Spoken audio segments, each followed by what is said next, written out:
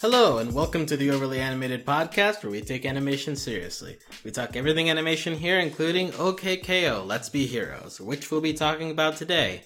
I'm your host, Alex Bonilla, and today I'm joined by Michelle Andrew. Hello. Steve Zeck. Hi. And special guest, Justin Cummings. You know, there are probably people listening who have no idea who I am. I mean, you've actually appeared on an OKKO podcast before. Yeah, you did! Yeah, but that was The like last crossover. October. Right. And Yeah. if listeners want to go dig for the last time Justin appeared on a podcast, you can go Yeah. look for that at overlyanimated.com. It- You can also subscribe to our OKKO feeds at overlyanimated.com/iTunes. You can find us on YouTube at youtube.com/overlyanimated. And wherever you listen to us, we appreciate any ratings and reviews you want to leave us. It's the yearly occurrence, a Justin appearance. Once a year. Well, like, we bring Well, it if for they very special occasions. If they did more crossover episodes, I would be here more. They probably wanted to, honestly. This is like, what, the third? At least the third they've done. Mhm. Maybe the fourth, even. Yeah. So, Captain they seem to Planet, like them. School, the Cartoon Network one, and this one. Yeah. And Magiswords, too, though, and right? and Captain Planet. Yeah, Captain And Planet was Captain like the first Planet! one, Yeah! Yeah, I missed that. Yeah, so as has been alluded to, one of the episodes we will be talking about is the hyped up crossover episode, Let's Meet Sonic. Later on in the podcast, we will get to the other more recently released episodes, Let's Get Shadowy, Your Good Friend KO, Red Action 3 Grudgman Day, Carl, and Dendy's video channel. But we are going to talk about first an episode that released a couple of weeks ago. It was on its own. It premiered on TV first before it went online, which is kind of a rarity for OKKO. But this was a rare episode because Ian Jones Quartey has history with Sonic in the past. That he's worked on Sonic Mania with doing some animation work. And if you follow his Twitter, he's just a general Sonic fan. And it seems that there are other Sonic fans on the OKKO crew. So it seems kind of inevitable that we finally get a Sonic epised. Justin, since you're here specifically to talk about this, what are your general thoughts on Sonic? Well, I mean, I guess we'll first start. How much do you know about Sonic? And then after that, like, how does this episode make you feel? So, first off, my general Sonic knowledge is that I understood every reference this episode. Oh my god. At all of them. There were some good ones. There were some good ones in there. Like every good Sonic fan, I hate Sonic. What? Good Michelle, let me get you caught up here. Good Sonic games happen maybe once a decade. Last good one was Sonic Mania. Sonic Colors in 2009 was pretty good. We get good ones occasionally, but the general life cycle of a Sonic fan is waiting for a new game and then being really disappointed. And then making more fan art. So yeah, that's our fandom. It's a lot like the Steven fandom the past 3 or 4 years. But, like, Steven has had quality. The problem is Sonic. The games aren't good. So it's like you wait around and then the game's not even good. I see. Like, if Steven kept falling through the floor infinitely over and over again, then we'd be at the same point. That's so sad. What a way to describe it. Okay. Okay. But overall, I thought this was a really great crossover. I thought it was a good use of Sonic. I thought, because the Sonic lore is so massive, they could have brought in 100 characters, and I'm very, very glad they just brought in Sonic and Tails and then made some references. They didn't go overboard, which they really could have. No, I thought it was a really, really good crossover. Really interesting use of Tails, and Metal KO is the greatest thing ever. So. All right. I do want to get into Tails' usage in this episode because it's interesting. But first, we'll get general thoughts from the other guys as well. Michelle, do you know anything about Sonic?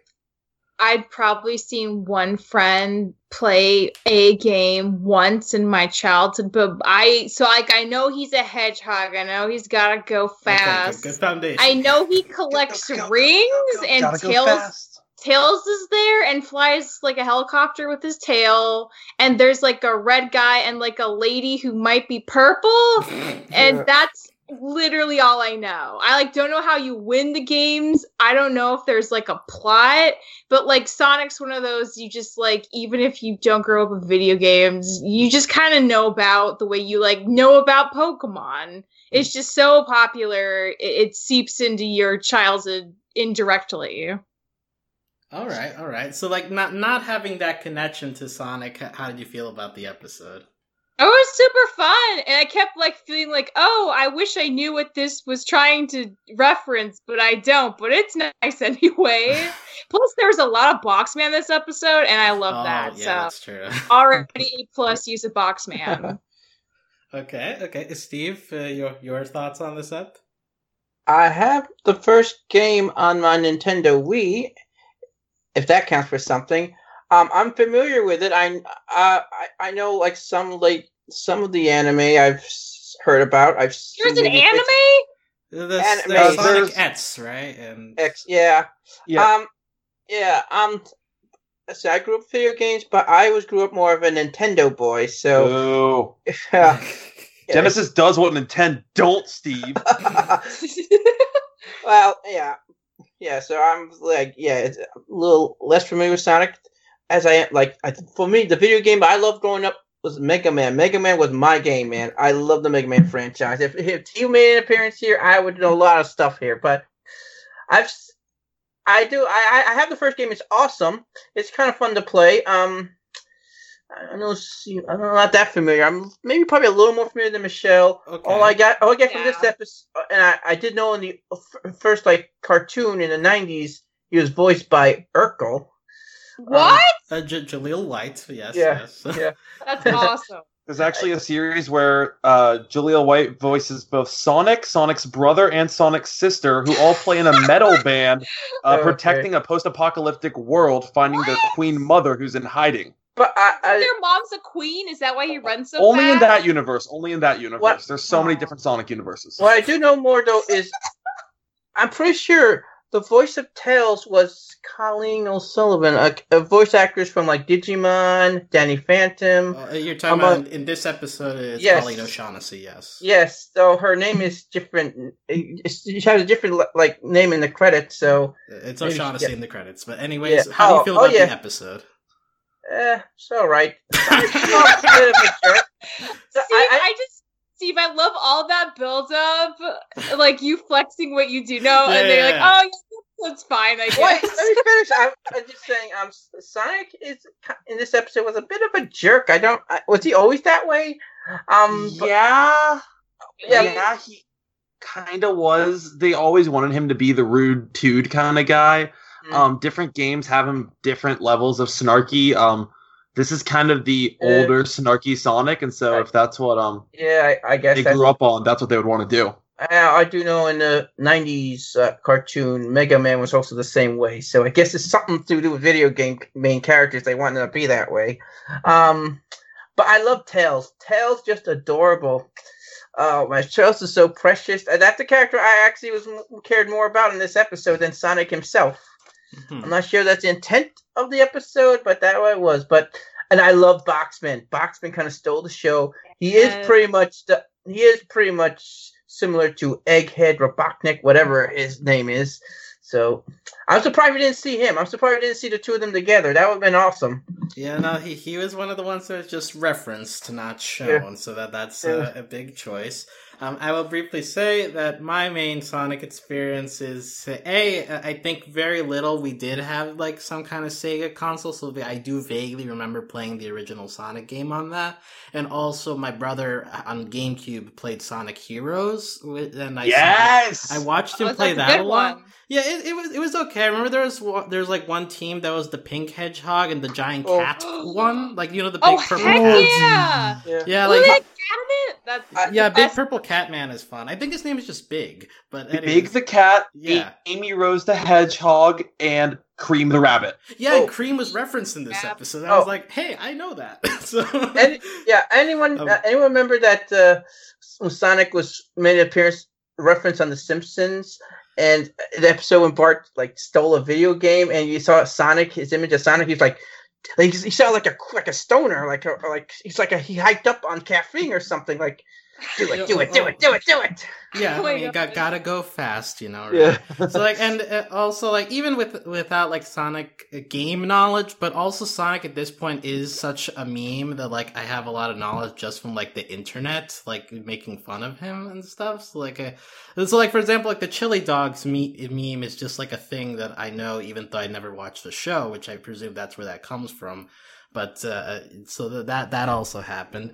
And as for the episode, I had a lot of fun with it. I do find Tails' usage interesting, is like that, because OKKO is always about like, hey, we gotta make people feel better about themselves, be wholesome, And Tails is our conduit for that, like just pulling in a character from another franchise. I'm not sure if that's the dynamic that exists in other Sonic media, but it's an interesting one to explore, right? Like Tails is the sidekick that doesn't get that much buzz, and he feels jealous at first, but also he wants to help KO, and so there's the internal struggle, and I enjoy that we got some mileage out of that. I think that there was a lot of fun to be had with comparing Botsman to Eggman, especially considering both of their origins is like half robot, half man situations, so very similar there.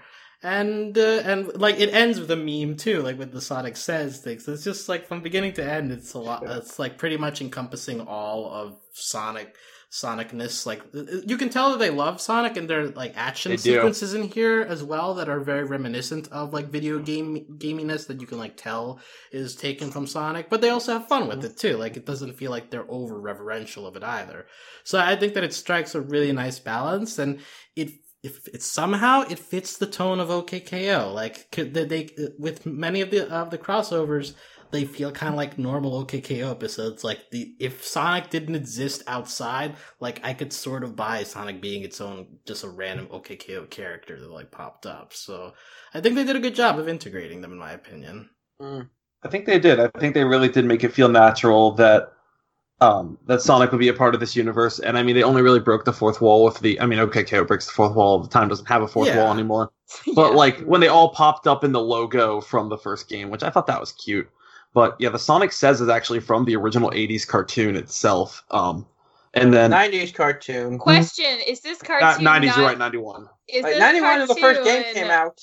Is this So different 92 from is the out. anime? Was there like an anime and a cartoon, or are they the same So thing? there are 5 different shows, Michelle. There's Oh my god! there's the 2 ones just called Sonic the Hedgehog. One we call Adventure. There's Sonic and Sonic Saturday Morning. Okay. One's good, one's bad. I can't remember which one. Sonic Underground, which is the weird post-apocalyptic music-based one of Urkel. Oh, okay. Sonic X is the anime, and then Sonic Boom is the CGI meta one. Isn't there an Oh, OVA? no. Aren't there any OVAs? I feel like The there only probably OVAs are. they've done are the Sonic Mania ones that OKKO crew actually worked on. I do know in the Okay. I do know in the anime, 4Kids dubbed it, and it was heavily censored. There's like infamous, like some YouTube videos comparing the original Japanese and the 4Kids edits. Like, yeah, but it's 4 kids, so that's kind of normal. yeah, like one of the characters, a Catwoman who definitely had cleavage for some reason, and So that's like the Batgirl, right? She was a bat. Oh. Good old Rouge the Bat. Speaking of Tails, fun fact: Tails' real name is Miles Prower. Oh my miles God. per hour. Oh my god!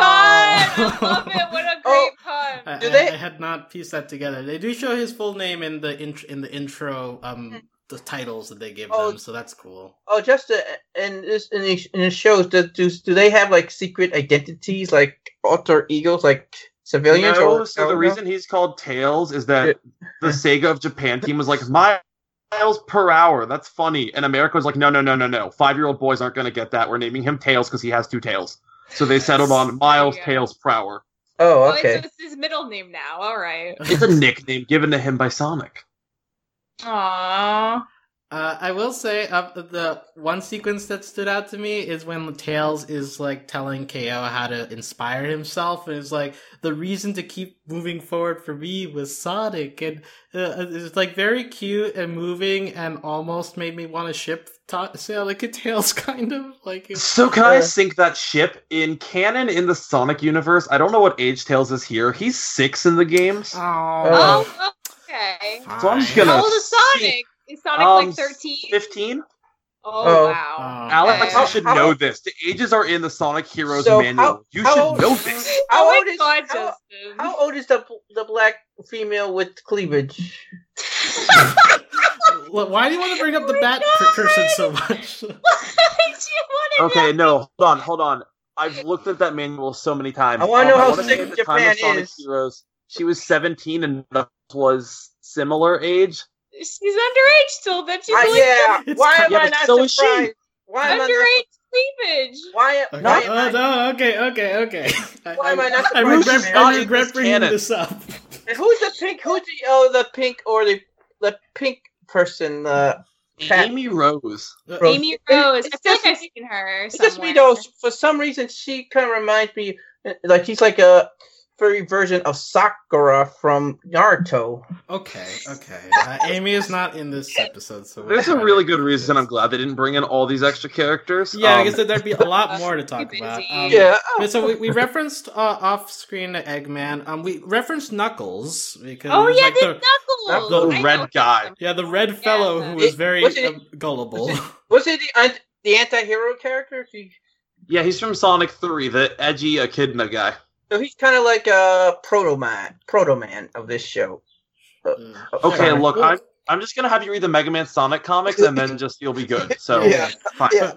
But and also Metal KO. There is a Metal Sonic, right? Yeah, really? That's referencing Sonic CD alongside Amy Rose. Okay. So I knew that was referencing something as well. So like KO turning into Metal KO is Metal Sonic. And then when they're both underwater, you can actually hear a slight. It's very brief, but it's a remake of the original drowning noise from Sonic 1, where like if Sonic doesn't get an air bubble in time, like the music gets fast. That's awesome. They brought back just that little bit of and they brought that back in as Sonic's like swimming up and Tails grabs them. You can hear the music for like a hot second. Oh, that had the one of my favorite levels, like the second level of the original game had this song like do do do do do do. Forgot. There's a lot of musical cues that are pulled from the Sonic games. Like also like the part where they show the title card and they have them in the logo. Like that music is also very influenced, I think, by the Sonic music. Is that like the main theme or like what? That's like the main title theme. Okay. They don't play the most famous theme, but that's basically like the level 1 theme that everyone kind of knows. Yeah. I love the level 2 theme. That's like my favorite. Go for it. Oh, the first game. There's also music being played when Metal KO is chasing Sonic through all those tubes that also felt very iconic. They're like so something like that little musical also like felt like something that I remembered from a long time ago, but like I couldn't pin it down. But it sounds really similar to the In the Hall the Mountain King song. I wonder if there was ever like a copyright infringement, or maybe it was like different enough that they could get away with it. Oh. Is it the Marble Zone? It's the Marble Zone level 2 of the first game. I'm looking at YouTube here. It says Sonic 1 music, Marble Zone. Yes, okay. Marble Zone is level 2, and I hate Marble Zone. But as to the episode, I love the song though. Yeah. Let's hear other big references. Also in that sequence, there's a point where they're running through a giant tube that's very colorful. That's like a very big special stages from Sonic. Yeah. So Sonic 2, yeah. Yeah, so that was very blinding at times, but they did that. At the very name dropping all of Sonic's attacks, like the homing attack, the spin dash, the light speed dash. So are the plots from these games very different? It's not always the same like plot. The plots are very different, and we don't have time to get into those. No, I just want to know they're different. It's not like Mario, for instance, like almost always the same plot. Save the princess. No, oh my god, I don't have time for Sonic plot. It's not touched upon here. The story here is pretty simple. It's Sonic gets tricked by chili dogs. Botsman kidnaps Rad Enid in an effort to show up Eggman. By the way, the reveal that A, Botsman went to college, and B, it was his roommate. That Botsman and Eggman went to college together. So, like, great. Can you imagine the Botsman Eggman like showing each other up in class or something? Like, I live for that. Villain Good old-fashioned villain rivalry. I love that. That's one thing. Stand by Mandark from Dexter's Lab was there too. That's my headcanon. Oh. I wonder what Boxman's haircut looked like in college. Ooh. Maybe he had a lot more hair. Maybe he had like long hair. Yeah, maybe he had a mullet. Yeah. To see it. The last reference that really stuck out to me was, besides the biplane and Sonic riding on the front of it, which is literally ripped right out of Sonic 2 and Sonic Mania.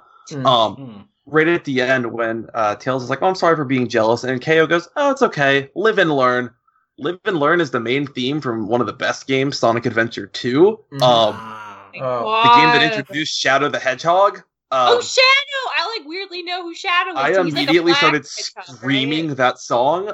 So that very small line made me very, very happy. Missed opportunity to connect Shadow the Hedgehog and Shadowy Figure.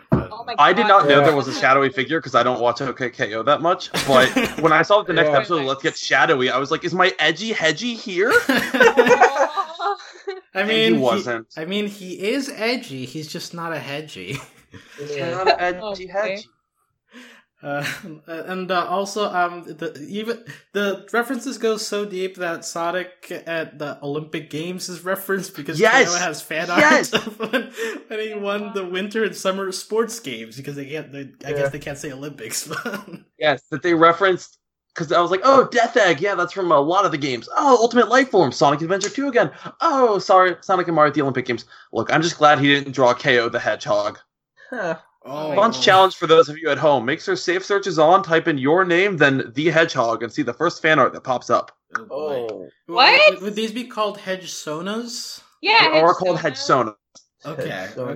So, yeah, that does seem edgy. It's the Hedgehog Challenge. Oh, I found one. I found my Hedge Sona. Oh, she has a nice trench coat. That's cool. Yeah, to describe Michelle the Hedgehog to us. She's got these big, like Converse high tops from the future looking boots and jeans and an orange crop top and this bright blue trench coat and fingerless gloves and long blonde hair.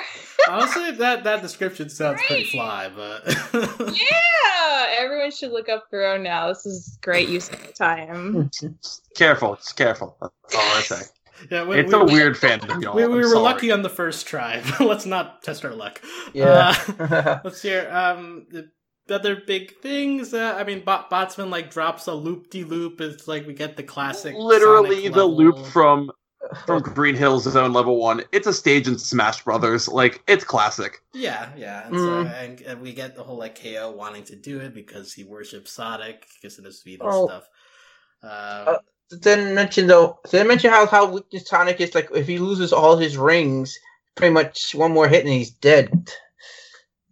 I love power level ring. Yeah, power level ring. Yeah. That's enough internet. I found Sonic the Hedgehog with Steve Buscemi's face on it. I'm done. Oh, no. Done. Going home. I'm finding all your Hedgehog Sonos for you. Oh no, I'm familiar with mine, Michelle. Well, Michelle has posted Justin the Hedgehog. It kind of just looks like Shadow, but with yellow highlights in his hair and a sword. These are poor children doing their best. I don't blame them. It's a fandom, y'all. Yeah. It's a fandom. Instead of Chaos Emeralds, I want to one day do an episode just of all of the Sonic shows. Yeah, Sonic could have its own podcast. I'm sure there is a Sonic podcast out there where people much more. Oh no, I want to do an OVA episode where I just grab two of you and just drag you along through the nightmarish landscape that is the Sonic fandom. Yeah, that sounds a lot like the Total Dramarama, but with Sonic. Oh come on! They posted Alex the Hedgehog. All it is Sonic in brown with purple hair. Here's better Alex as the Hedgehog part. Yeah, it's great. You're fine. Fine. Instead of a Chaos Emerald, there's a Master Emerald that. Okay, so actually, the Master Emerald is the source of all the Chaos Emeralds. It actually controls all seven. And it's guarded on Angel Island by Knuckles the Echidna. It's the main plot of the third game. The Master Emerald breaks into shards in Sonic Adventure 2, so Knuckles and Rouge have to go and hunt down the shards. Oh my god! Did they rebuild the? Oh man, imagine this thing. I wonder how far Dylan will let you go if it was a Dylan podcast, Justin. No, Dylan would not be on it. He would refuse. Well, the shards are not, but the shards are not Chaos Emeralds. No, the Master Emerald is like the control for the Chaos Emeralds. So it's like the one in charge of all the others. Okay. Chaos Emeralds sometimes is a it breaks. Sonic thing. I weirdly know about Chaos Emeralds, but I thought they were from, like, honest to God, like a Marvel Universe thing, but they're from Those are the Sonic? Infinity Stones. Oh my God. They're all the same. They Sonic are. has Chaos Emeralds. Why are they chaotic? Multicolored Like, objects that when you have all of them let you do amazing things. Exactly. Right. No, it's like the Dragon Balls, right? Chaos get 'em Emeralds are the all? Dragon Ball. Zelda let's Triforce yellow and Twinkies. spicier. I kid you not. Super Sonic, when he gets all 7 Chaos Emeralds, is just spiky yellow Sonic. Like, he is a Super Saiyan. Oh my God, it sounds, I love it. And well, I mean, I guess we haven't really talked about the story, but I mean, the story isn't that like complex, you know. It's like It's really not. Yeah, KO wants to help Sonic. In the process, KO and Tails come to an understanding about being Sonic's friend. There's a moving thing where where Sonic is like, "Hey, like I have little buddies everywhere, but you're my best friend." Oh, Aww. I don't know. Does that sound a little dirty? Tails is 6. All Tails right. is. We already covered this 10 minutes ago, Steve. I'm gonna get in trouble. Someone's gonna write and be like, "Justin is gatekeeping by ruining my ship and using the lore using the game manual from before I was born." No. Just no. Tails is. Okay. Well, Tails is 6. I will respect that. Any final thoughts on the Sonic episode before we move on to accepted OKKO lore? Michelle first. Anything else you want to say about this? I mean, it's just crazy to hear Justin talk about all this crazy stuff they threw in there very intentionally. And I mean, it goes to show they very painstakingly thought of all these things and placed them in a way that even if you don't know what they're there for, it doesn't harm your understanding of the episode or the story in general. So good job, team. You did a great, Easter egg drenched thing, and it was really fun. So good for you. All right. So Steve, final thoughts? Someone who's not really a big Sonic fan, I enjoyed this episode. It made me interested in maybe wanting to learn more about Sonic. It was fine. I mean, the only thing is, I was really hoping to get Jaleel White to voice Sonic in this episode. That's sort of a major letdown, but other than that, it's perfectly fine. It was a nice surprise that you got Tails. You got a Digimon legend voicing Tails, so that's actually something for me. Because I may not know much about Sonic, but I'm a big Digimon fan, and done a lot of the stuff that Con Ling's done. I'm a big fan of, so I'm cool with that. So Thank you, OKKO, for a great episode. Right. Wait, I do have one question. Why, Justin, you can probably answer this. Why can't Sonic swim? Why is that his Achilles heel? Did he eat some devil fruit? So, What? is there a specific reason in the games why he can't swim? Yeah. No. Okay. In the original game Bible that was the production design, did his father die in a vat of toxic waste and now he's scared of water? Yes. Oh my God. Okay. He can swim. It's just he can't hold his breath unless you get a certain item. Well, Sonic, he would fit right in the One Piece series. You have to get air bubbles throughout the game. I hate water levels in Sonic so much. Yeah, that sounds stressful. What you got? All right. So your final thoughts on the episode, Justin, before you want to head out here? God, I love my blue trash ball. Wait, why is he trash? It's not his fault the games aren't good, or most of them aren't good. In one of the games he kisses a human woman, Michelle.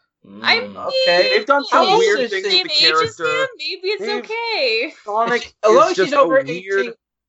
Sonic is a weird franchise with lots of ups and downs, a really weird fandom, and the most convoluted lore in the most number of timelines possible. Yet somehow I still love it, and apparently a lot of other people do. And seeing it get some of the most respectful treatment. I mean, Sonic Mania, those Sonic Mania animated shorts are A++, and seeing that same style, the way they use the way they loop Sonic's legs in those shorts are what they do here. It's beautiful. I love seeing my little blue blur. It's awesome. Okay. Oh yeah, before we finish up, your thoughts on the upcoming Sonic the Hedgehog movie, please. Oh no. Yeah. I hope Jim Carrey doesn't break his back trying to carry the whole movie on it. Aww. Okay. He's carrying it in that mustache they gave him. That's the way Jim it is. Carrey's Eggman is what I always wanted. That mustache he's probably gonna have for like 5 minutes, but okay. Well, I'm not sure. Hey, they're saving it for the sequel they're never gonna make. Just like they did with Power Rangers when they brought in Tommy in the end credits. As someone who's familiar with a movie called Batman Forever, good luck, Justin, this movie being good. You rely on Jim Carrey being a great villain. It's not gonna be good. It's not gonna be good, but I will watch it. Yeah, there you go. We're all waiting to enter the Gangsta's Paradise with Ben Schwartz. Did you see that someone had made a Gangsta's Paradise Sonic AMV about 8 years ago? Wow, oh my that's God. perfect. Maybe they stole the inside joke idea. now is that he got a job at Sega, slowly worked his way up, and got enough power that he can make his AMV At canon. long last. Nice.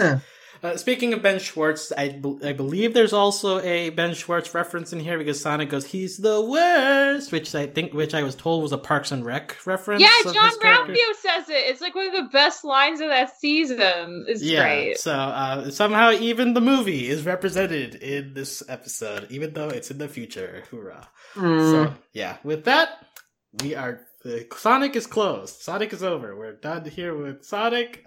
Justin has not seen the other episodes, so he will probably disappear into the light, like also Sonic fandom. So thank you, Justin, for appearing here. Well, he's our shooting. Thanks, Justin. Back to the head Sonas. Justin, I have to go on. Yeah, back to the Sona. Well, Justin, he's our shooting star. Appears like once every 7 years. Oh, I have to go unlock more characters in Smash Brothers. It's been great seeing you all. Right. No problem. See ya. Take care. Take care, everyone. Enjoy the rest of the episode. Bye. So, with that in mind, we spent about half an hour on Sonic, so that leaves us about half an hour and change to talk about the rest of these. Maybe in hindsight, we should have just done last week. Should have just done a solo podcast on Sonic. Maybe, but it was fun. You get a twofer. The listeners get like double. So a lot of stuff happened in the other episodes as well. I guess we can begin just there's too much to go like episode by episode, so I think like first we'll just talk in general about the biggest stuff which has happened, which is first of all Shadowy Figure and KO figuring out okay, so first of all 3D episodes, it makes it easy. 3D episodes really connect as to the main plot, and then there's two others, so so KO and Venomous figuring out their father-son relationship, which leads to a reveal about Venomous and Shadowy Figure that we have been predicting for the past few seasons. Yeah, we all called it. Yeah, and I was reluctant to believe it until the past couple months, but it turns out it was true all along. Right, and we get from that to the merging of Shadowy Figure and Venomous to TKO taking control, which is also a thing that we had discussed before. And what is it with us, with shows we cover that has shadows in it and big part? Because shadows are evil and edgy and dark. Well, wrong. Well, Lena's not evil. She's a shadow. She's not evil, so... Well, she was for a brief moment. But... Okay, what's the... Anyways, that's the DuckTales. So, Michelle, your thoughts on how... I guess OKKO is nearing its end.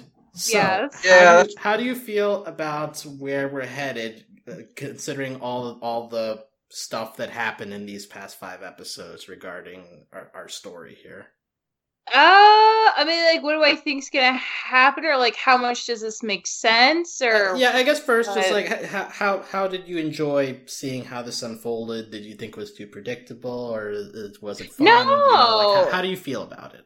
Yeah, it was great. I mean, this stuff was being seeded for so long, and I feel like those were the best kinds of payoffs, right? When you can have enough evidence presented to you to reasonably piece together an expectation for what's going to happen, and either that's confirmed and it's great, or you're surprised, but the surprise makes sense based on new information. It's not just like out of nowhere. So it was very I honestly did not if Shadowy Figure was going to be Professor Venomous, I couldn't see how Venomous wouldn't know about it. So that part kind of threw me, that Shadowy had been Shadowy without him even being aware. And actually it started making me ask kind of a weird question, because you get the sense from Let's Get Shadowy that the flashbacks Is it oh my god, I mixed it. I can't remember what happens in Karo versus Let's Get Shadowy now. No, it is Let's Get Shadowy. We remember those. Okay. So if Venomous was like experimenting on himself post him like running away from Point, and that's when he like takes a potion that turns his skin purple, and that is somehow tied to his, I guess, turbo form, shadowy form, then how the heck does KO have a shadowy form too? Because, like, Carol hooked up with him before any of that other stuff happened. So how would KO get that power? That doesn't make sense. I was under the impression, though, when Shadowy Figure, his debut episode, sort of gave KO that power. Like, that's the way, my interpretation of it. We have to go back. That's like a long time ago. From what I remember, yeah, it's been a while since I've watched Tuesday, but I think it was like he got KO to tap into like this cage full of like shadow, and he opens the cage and reveals that is like a person, and that then he like knows like, oh, that's my turbo form, but that it had always been there, not that he like gave it to him. He was just trying to make him like tap the potential of that power. So like, yeah, I don't know how KO got that power, but like in general, I thought these were so good. Like we got a lot of Fink, we got a lot of Dendy, we got a lot of Boxman. We got to see Boxman interact with Carol in a very awkward first moment. thing, when I saw that, first thing I was thinking was you, Michelle. Like Michelle, happy to saw that. It's so awkward, and Boxman's trying, like, when Carol drives away, and Carol's like, bye, I love you. Boxman's like, yeah, bye, I love you. It's just, oh my god, he's, like, trying, but it's so awkward. Yeah. And he, like, does that thing, and he was like, I told, like, VM not to, like, let the reveal drag out, but you know him, Carol, right? Like, he's, like, trying to get on her good side, and she's just like, no, I'm not gonna play along with this. So, I loved all these episodes. Like, the Red Action episode is really nice because it felt very validating. Like if you had lived under a rock and somehow did not see the fact that they were dating coming, like this really nailed it for you in a very obvious way a couple times, and that was wonderful. And it also killed not that like I hate the idea of Rad and Enid together, but like it really did cement the platonicness of their relationship. I mean, it killed it, but it also teased it a lot. Yeah, I love it. Killed it afterwards. I love how they try to troll the audience with the whole. It did. I was freaking out. I was like, "Show, what are you doing? Like, don't you remember the Cupid episode that you made?" Like, well, I was pretty sure though, if they were going to do anything, it wasn't going to be like Red had feelings for Enid. It might have been for Red, maybe, if they were going to do that.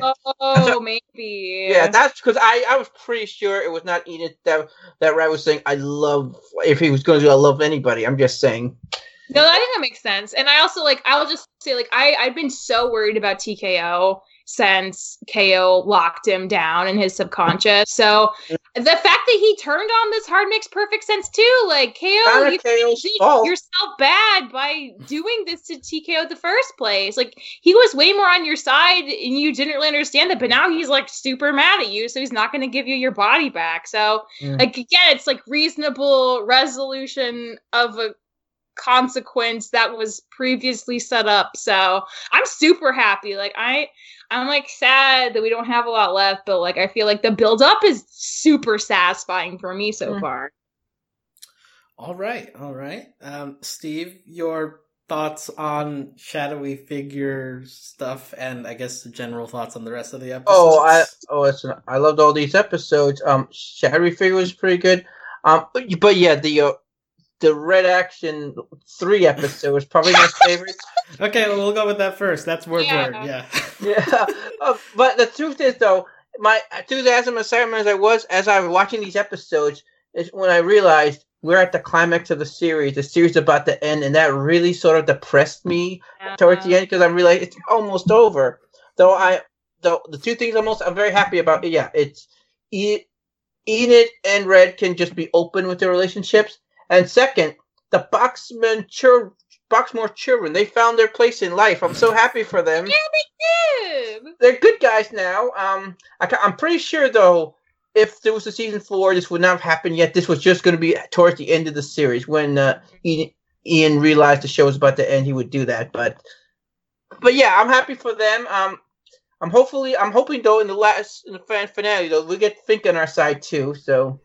Because I'm not sure how she feels about these two shadowy figures like team up. Like, I definitely seems that pretty much that shadowy Venomous has pretty much left her behind for TKO. So I'm sure eventually, while she's done playing her video games, in her own world, we'll get her on our side, her own jealousy. So. Mm-hmm. I will say that this is a very excellent batch of episodes. Season 3 of OKKO has honestly kept up at such a level that I think that it has an argument to be by the time we're done and we get to the finale, this could be show of the year, honestly. In terms of just how many good episodes have come out all in one thing, and it's partly because of all the time that we've had with this show so far. Yeah. Now they're finally okay, we need to wrap things up, and so now it feels like a lot of stuff is momentous and it's building on stuff they've done over the years. Yeah. So because of that, it's all culminating in this way. But I really enjoy the experience. As you guys have said, it's kind of sad that it's ending, but at the same time, I appreciate kind of seeing the final fruits of all of that. I read this comment on the internet, and I kind of agree. At the very least, Cartoon Network, at least, pretty much they let the creators have a heads up of when they're gonna end their shows, so they have time to do finales. Unlike say Nickelodeon, probably sometimes does not really do that. So I'm kind of thankful to Cartoon Network that at least we're going to get an ending. Whether we like the ending or not, we'll see. But at least we get an ending. So sure, and it definitely feels natural enough. And again, these are big things that have been set up throughout the show, especially the shadowy figure TKO dad, all that stuff is being combined into one single storyline, and I think that they're handling it pretty well. And the idea that TKO is going to be the villain of the finale is very interesting. It's very interesting because KO has been your main character throughout, and the most wholesome boy in the history of television, and somehow the evil version of him is going to be what the rest of the gang has to face up against. It's quite a choice for a finale, but also one that I'm all into because it that feels more meaningful in a way, try to get your boy back, and versus just having some random villain. Even if Venomous himself was the villain, but he's cool, but I'm not sure he merits overall series villain. But with TKO, that adds a whole angle, right? So I really enjoyed this kind of turn we're taking or the setup we're doing for an ending for this. I like how they subtly hinted here that KO, he really wants to know if his dad loves him, that really eating up on him, and I think the lesson is going to be at the end. Maybe your dad does not love you, but heck, you have other people that love you, so that should be enough. I'm really curious, because I know Shadowy says that he and Venomous reached an agreement, but I also kind of feel like he totally took over Venomous's body. Yeah. So it would be interesting to see in the finale, is Venomous just going to be kind of evil and KO has to just live with that fact? Or is he better than he appears right now? I don't know. I wonder, that's something. I wonder if they're going to be able... I know they're going to bring KO back. They're going to save him, but are they able to save Venomous, or is it just going to be too late? They can't save him. They better not kill Venomous because he's Boxman's boo.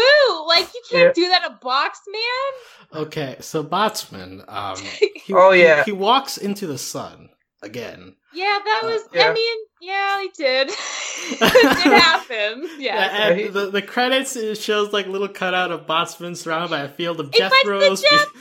Because Jethros are also dead, apparently. It appears though he found little inner peace and stuff. So it appears if we don't see him in the finale, at least it appears he got a happy ending. So, but I'm sure we'll see him in the finale. I was kind of shocked that he just left everyone, but I guess Boxman, his boo betrayed him. That's a lot to take. So maybe he does finding some me time with Jethros is what he needs right now. I guess I can respect that, even though he just leaves his kids in a box. It's so sad. They're kittens. I know, the doorstep.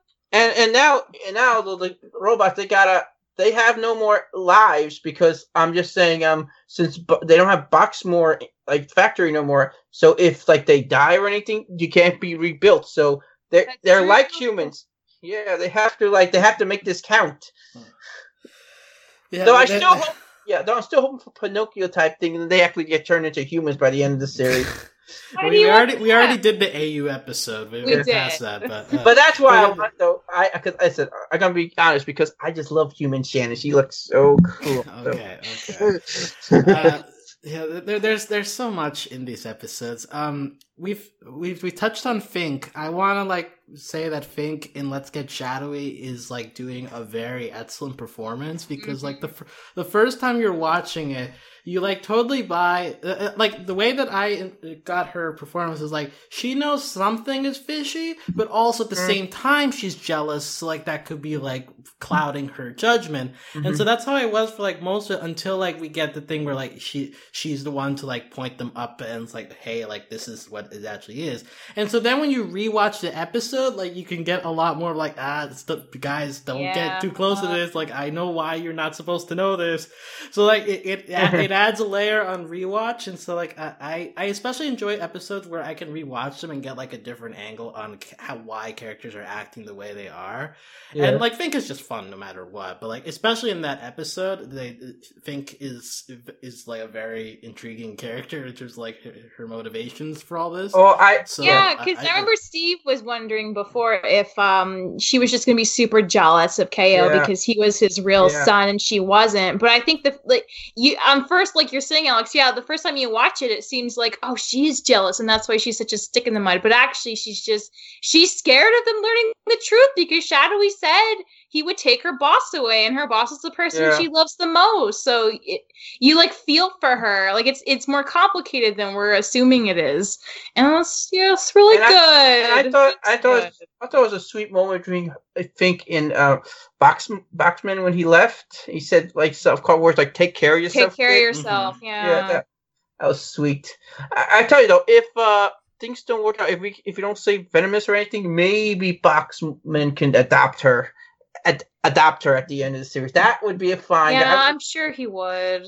Yeah. Man, especially now that relationship, adopting your ex's daughter. Yeah. Yeah.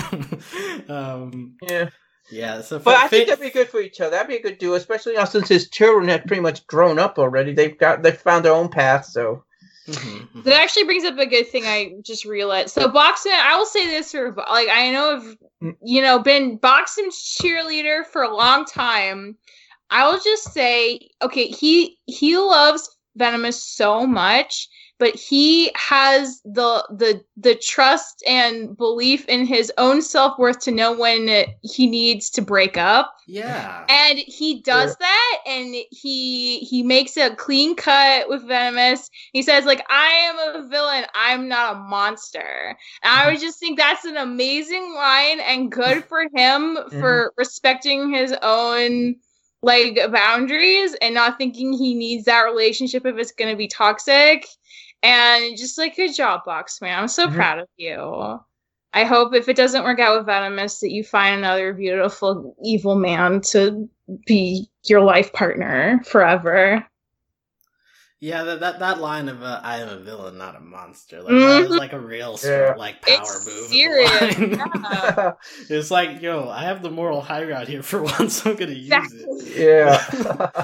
But Botsman has a tough go of it in these episodes. Also, there's that moment at the end of Carl where Shadowy, Venomous, and TKO decided to team up, and then you get the cut to Botsman alone in his office, and he's got sweat. Yeah, it's a very serious cut, and you only see the bottom of his face and his hands kind of clenched. That's such a just good frame shot. It says so much about tone. It's we're really we're heading to something very scary here, and for a show like KO to do that just feels even more intense somehow because they don't normally go there. Yeah, it kind of reminds me of that DuckTales episode where it ends with Scrooge just sitting alone in his room in the dark. Yeah, with fists too. And you could tell it's okay, we're ending dark, and we're similar thing that Boxman lost his family, lost his whole family, kind of. Though I think he got rid of his children himself. He could have kept them, but. Yeah. No, he decided that's the way to do a fresh start. So he's old enough that he can make his own decisions and know what's good for his self care. So Good for him. So Can I talk on one other line? I love the line though. Or maybe later we'll talk about the fight with the shadowy, venomous shadowy figure in TKO. We're gonna talk about that later. I was gonna get to like the relationship between KO and Venomous because another like big part of like Let's Get Shadowy is as KO is figuring out that like Venomous doesn't want to deal with Shadowy anymore. He hears the story that like he doesn't have control over Shadowy figure. So like there's this line where it's like I want to save my dad because he's more like me than I realized. So like now he's like also getting the parallel like hey like me and TKO is that like the same struggle that like Venomous is having with. It's different. That's how KO is interpreting it, which I find interesting. No, it is, and I do think the show must be building to some kind of like I think like obviously like again, so KO and TKO have worked together and like drifted basically and had the same goal, and even up until the end of Carl, like TKO was gonna take out Shadowy Venomous for KO for both of them, and it took Shadowy Venomous pointing out like, well, KO like locked you in, doesn't that suck? And maybe we're more like than you are to KO for him to turn. But up to that point, he was way more on KO's side the past 2 seasons. So I feel like I'm hoping KO's resolution with TKO is that like, look, like you are a legit part of me. And you don't have, like, that doesn't make you a bad part. Let's just find a way for us to coexist, like, on a way more equal way than we ever have before. Mm-hmm. And we can be the positive version of what Venomous and Shadowy never could be. Mm-hmm. Like, I feel like that's the next ultimate step, but I don't know if they're going to go there because I wouldn't let myself watch it, so it'd be a surprise. So I'm not sure. But I hope so, right? Yeah, I mean, I just had the thought, would like a perfect KO TKO fusion just be teen KO at this point? It's like, oh, KO is growing up, you know? Like, he's able to accept all sides of himself now. Except the eyeliner side too. That was a good part. Steve. If Team KO one bad part, you might get a lot of zits and pimples. So, well, you gotta take the good with the bad. Steve. Yeah, you do. Again, like taking the good with the bads. Like you gotta get the boy with the angsty teen TKO. They're both important. Mm-hmm. Yeah. So like, and so we have KO. Like, at the end of that episode being like, well, he wants to stop it, so he can't be that bad, right? Oh, and then we skip over to Carl. Yeah? That's just KO definitely being in an abusive relationship when you say stuff like that, denial stuff like... It's like if... It's not necessarily that, but it's more like just KO, like, he's trying to be eternally positive about it. But I'm just saying that's why some people stay in abusive relationships because they're internally positive that things are going to work out, so... Right. And, like, we have in Carl, like, them, like, trying to be, like, father-son. Like, you have the awkward dad-son head pats going on in the beginning there. And, like, we have awkward time watching Mega Football together because that's what, like, Gar does with... I find it also, like, Gar being kind of like stepdad in this situation. It's like, well, my stepdad, we do these things. So. Yeah. It's so cute. Like, I love that KO has, like, all these dads in his life. It's pretty great. And they're all very different. But they all offer an interesting perspective for his growing boy brain. And that's great. Also, in Carl, like a running gag is that KO keeps saying, I can tell your dad really loves you. Yeah, it's so sad. I know. Poor KO. But like he figures out like Venomous is like manipulating him into eventually getting his TKO out, and the reveal that Venomous and Shadowy Figure have fused at this point. I mean. Because the thing is, I don't think Shadowy Figure taking over Venomous is necessarily the right thing, because when that happens, isn't it just Shadowy Figure? It's Shadowy Venomous. It's Shadowy Venomous. For some reason, he has a new name. And because, like, he says that they, like, came to a compromise. So, like, what I thought was, like, oh, okay, so that's, like, confirmation that, like, this is of mutual agreement, because if it wasn't mutual, then he'd just be Shadowy Figure, right? I don't, like, I want to believe he just took over Venomous, but if Venomous agreed to it, I guess the name thing would make more sense. And it says, also in the name thing, the real Venomous is gone, pretty much. Exactly. Yeah. Like maybe he's shadowy Venomous now because like we know his identity, so he's not just like a shadowy figure, but he's like Venomous, who is also a shadow. This could be a Uno Vatu situation here. Like when that happened, Unilock was pretty much dead as soon as that happened. So who knows here? Though I don't think shadowy figure is as powerful as like this death spirit. So Venomous still has. Well, it's the equivalent for this show because, like, as we see in Dendy's video channel, like it's turned into a post-apocalyptic wasteland. And by the way, I kind of laughing funny here though. This post-apocalyptic stuff, and they still like make a big deal over how a shadowy Venomous kind of owns like Boxmore. Like the war in the apocalypse, you should not be that stuff. Like ownership of property is not really a main thing. That doesn't really matter anymore in this apocalyptic world. It still does, though. That makes it funny, kind of in a weird humor way. Like, so like that's like the main story going on, but like there are two other big characters. One more thing Okay. Any final thoughts on shadowy figure TKO stuff before we move on? The part when they went to the point, they KO never told like Foxtail that was Laser Blast. And that was such a big part. I think she was figuring it out, though. She's like, "Father," at the end. I think the wheels were turning in her brain at that point. Okay. So maybe she always knew Laser Blast was KO's dad, I guess. I guess she did. So I guess that. Because that was such a big part of her life. That's why she turned sort of anti-hero because of losing Laser Blast. So I thought that was good. Okay. Yeah, but that is a detail. Like Foxtail made deals with shadowy figure, which is like really out there. But I'm also like, there's a random cameo from the Billiam guy, the golden-headed person.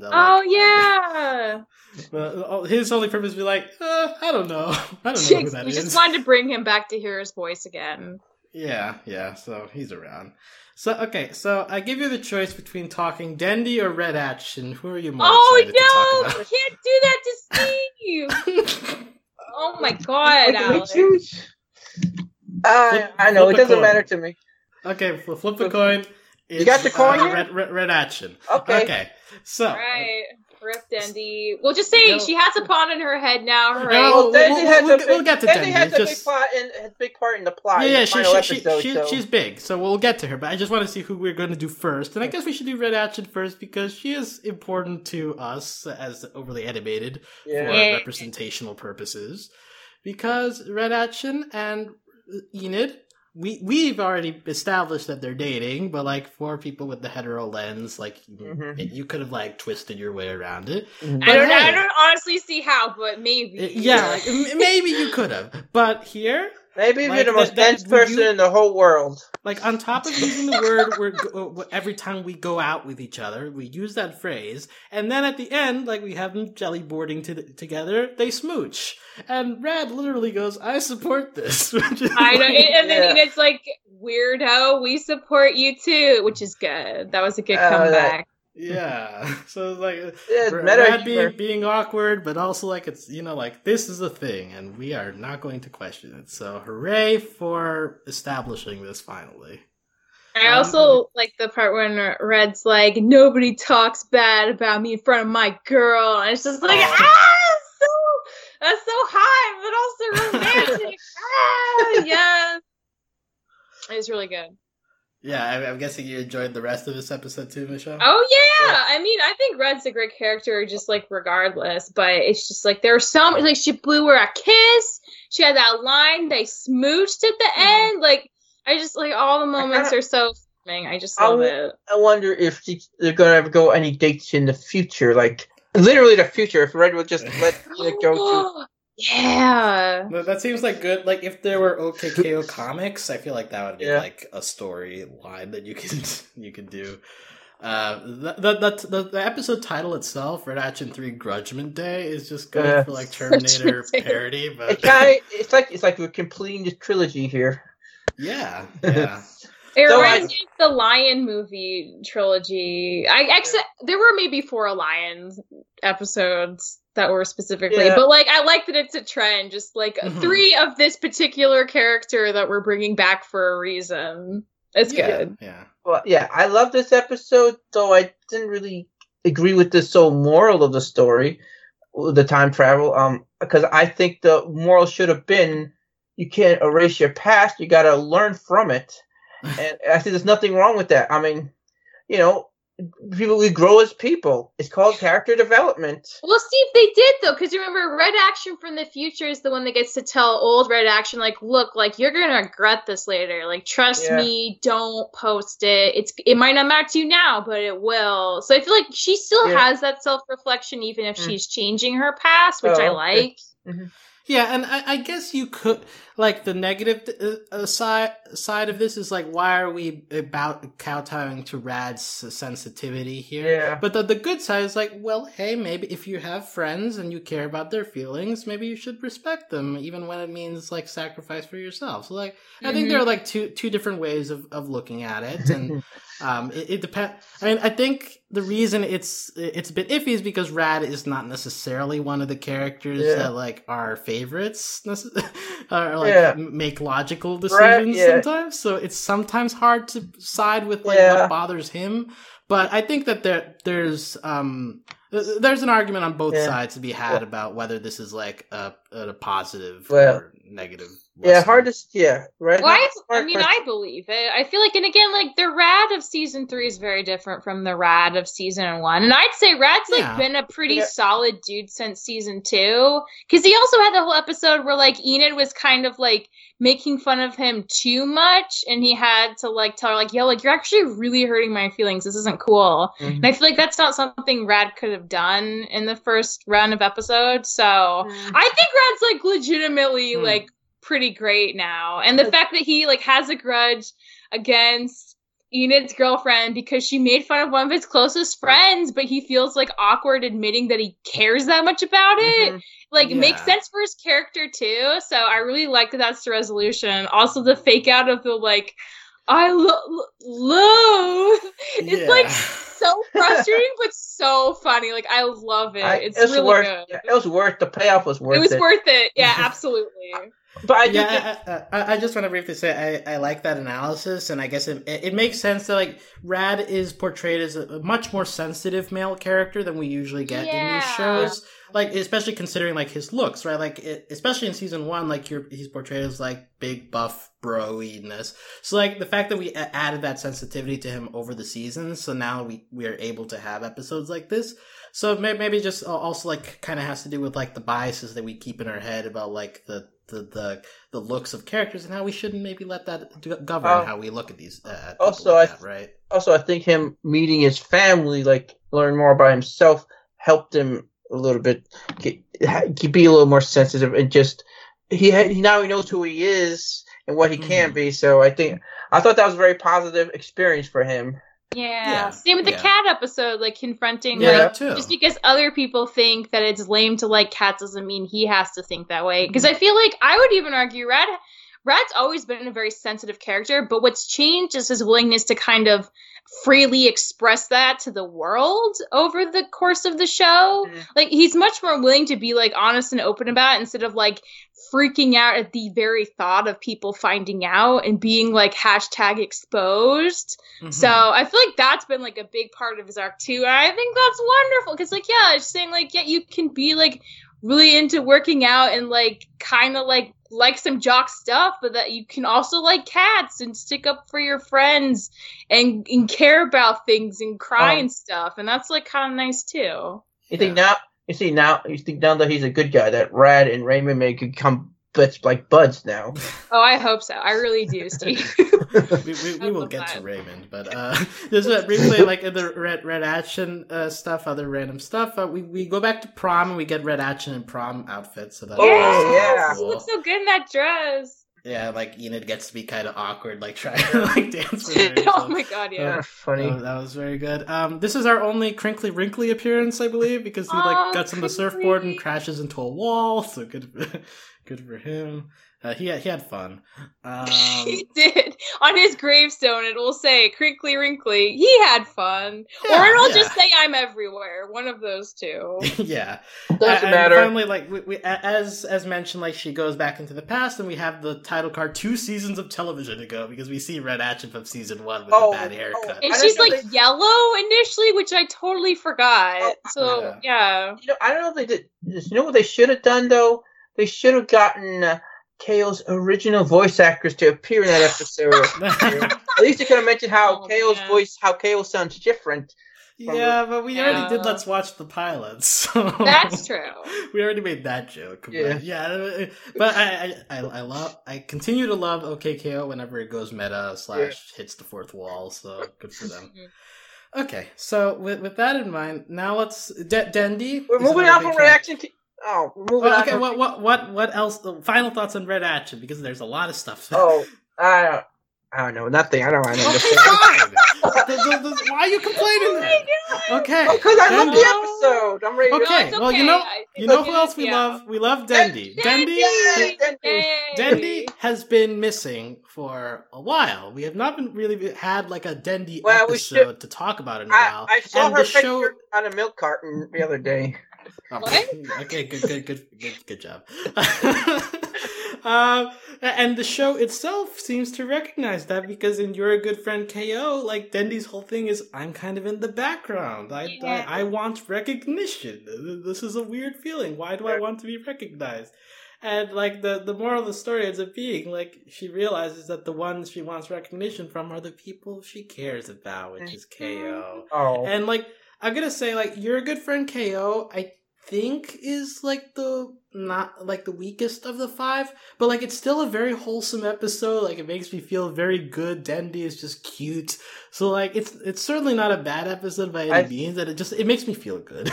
In a weird way, it sort of connects to the video channel episode. It kind of sets up Dendy's character a bit, and that she's the one who's really taking charge here in KO's absence. So...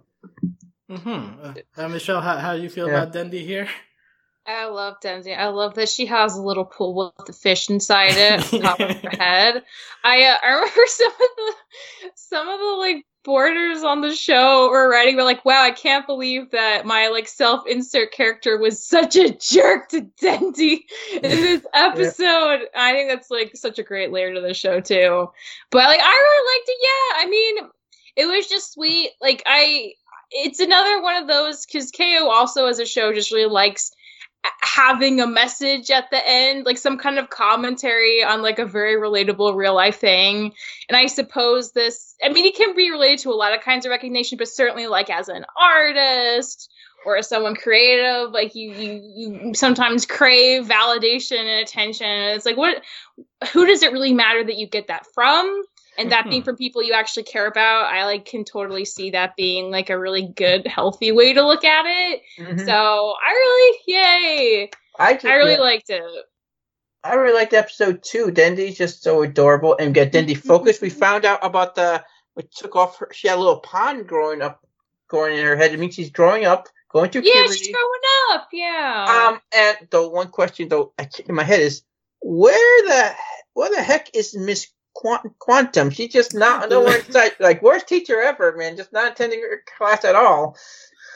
Yeah, she's busy sharpening her pencil or something. Yeah.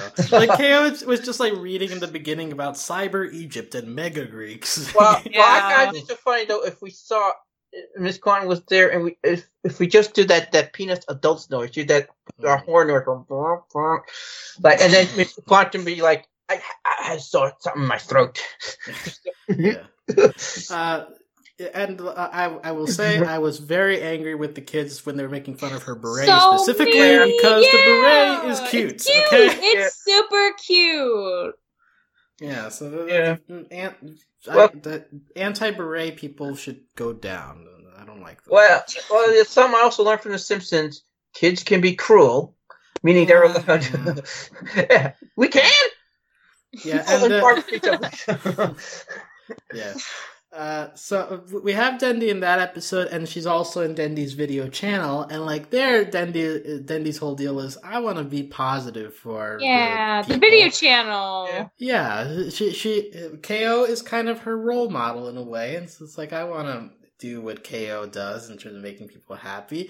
I will say the one thing that stands out to me of like Dendi's whole thing is when she tries to cheer up Carol and Mr. Gar. And it backfires. Like first, it's the gag of like her needing to figure out what comedy is, and she has to like Google it. It's like improv. I can do that. Impressions. Yeah, it's like okay, impressions. Let's try that. And like she does KO, and like Carol and Gar are just like horrified. Yeah, like, it is a little scary with her like hair like that and the way she's talking. Like, I sure do love my mommy. It's a little disconcerting, I'll agree. And it's like you're doing an impression of a person who practically died. Everybody's acting like KO's dead. Is like, hey, I'm gonna pretend to be him. That's such a good point. It is like he's dead. Poor Dendi. Yeah, she's so trying. Like Carol and Gar just like, bye.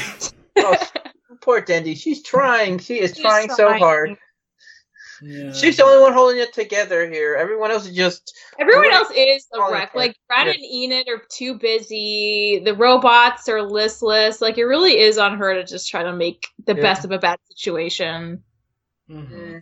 And, like, Dendi ends up infusing positivity to the robots. And he teaches them about friendship and love.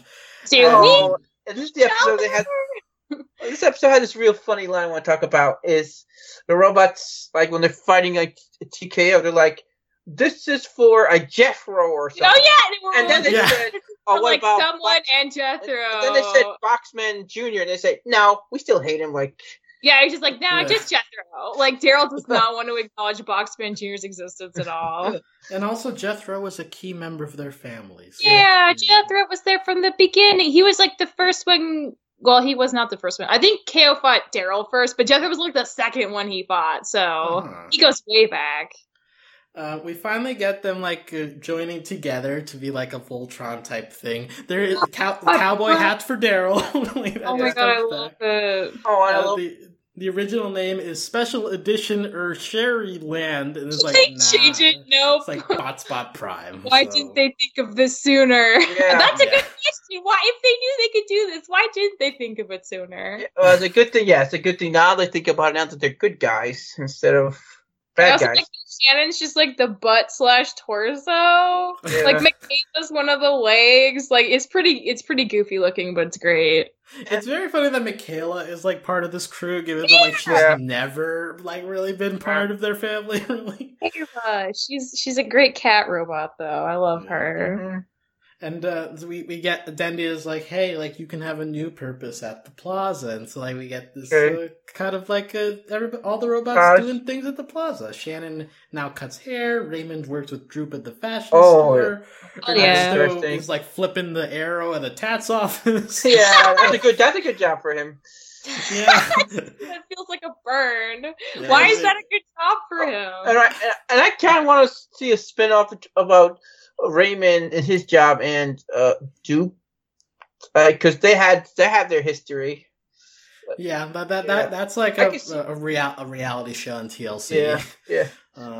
Yeah, and Daryl works at the bodega, so they're replacing KO. That Sparko guy is still around. What is he doing? Like, why is he on his butt just like sitting at the store while everything is falling apart? He works there technically, but I don't know if he's doing the best job. Who knows?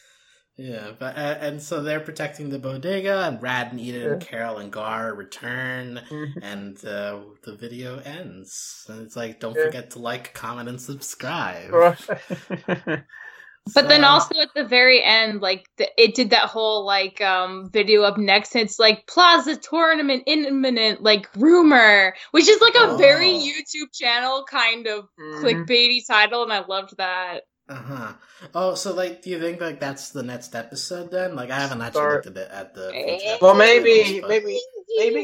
I do probably think the next episode we're gonna see KO again. We're gonna see him inside his body trying to take control again. I think that's probably going to be a big part of the plot of the next episode. Yeah. I could see like a 2-part, like end of that episode, KO's back. He takes control, and then it's just us taking on Shadowy Venomous. I feel like Shadowy's not going to win without TKO, though. I feel like the only reason Shadowy has a chance is because of TKO. And I don't know if he's honestly more powerful, but again, like, Shadowy tried so hard to get him to test his power before. And maybe being the son of him, somehow he could have more power, because he also has Carol's power, and Carol was technically more powerful than Laser Blast when they hooked up. I don't know. I do think these two characters are going to be a big key in turning the tide. Boxman and Fink. Look out for them. Wait, what? You think Boxman and Fink are going to turn the tide? Wait, you think Botsman is returning for the finale? No, well, maybe. I think at least we'll do something to really help turn the tide. At the very least, tell the good guys a secret, like the weakness or something. You know, it did seem like Boxman acknowledging her being there did seem like important. Like, I don't think that line would be if she wasn't going to do something. So I agree with that. Mm-hmm. Yeah. So this is probably our second to last KO podcast. So. Well, we could still. Hopefully, maybe we could do like a series overall review podcast. Maybe like of 10 episodes of the series. We have to do that. Yeah, that's possible. But of actual episode recaps, this will be our second to last. So like, if you've obviously we'll give like a bigger thank you once we actually do the finale. But if you've been listening to us so far, we thank you for following along with us on this journey, and we're always happy to be able to talk about the show. Yeah, and we'll be back one more time whenever the finale is announced. We don't have a date for that yet, although they've been releasing episodes fairly consistently. So like, who knows? It feels like it's definitely going to be this year's at least. I kind of wonder. September, maybe. I wonder if we're going to make it to NYCC before the finale. Yeah. When is New York Comic Con? Beginning of October. First week of October. Oh, yeah, maybe. And who knows? Maybe if the finale airs on TV first, maybe we could do a same night podcast for once. Well, I mean, actually, that is a possibility that they might save this for like exclusive TV premiere, which again, like, is rare for OKKO, but maybe it's finale for goodness sake. Who knows? But until then, you can find out the info on this podcast at overlyanimated.com. You can join us on Discord to chat with us about animation at overlyanimated.com/Discord. We have an OKKO channel there where we've discussed the latest episodes as they came out. So if you want to talk specifically about OKKO, that's a good place to do it. If you enjoy listening to us, you can support us financially via Patreon at patreon.com/overlyanimated. Thanks to all of our current patrons, especially our patron of the podcast, Damien, aka Diamond Day. Thanks to our Patreon executive producers, Ryan, Steve, Beatrice, Hugh, Michael, and Needle. Besides OKKO, we are still covering a variety of other shows going on. We've got Final Space going on. We've got Fruits Basket. We've got She-Ra. Miraculous Ladybugs, maybe. Miraculous Whatever. Ladybug. There's a wide... we recently did a podcast on the Rocko's Modern Life movie. Yeah, that was Netflix. fun. That was a very analytical podcast if you want to take a look at that. But yeah, so we cover a wide variety of stuff here at Overly Animated, and we will be back to talk OKKO at least one more time. But until then, thank you for listening, and we'll talk to you later. Goodbye. Bye.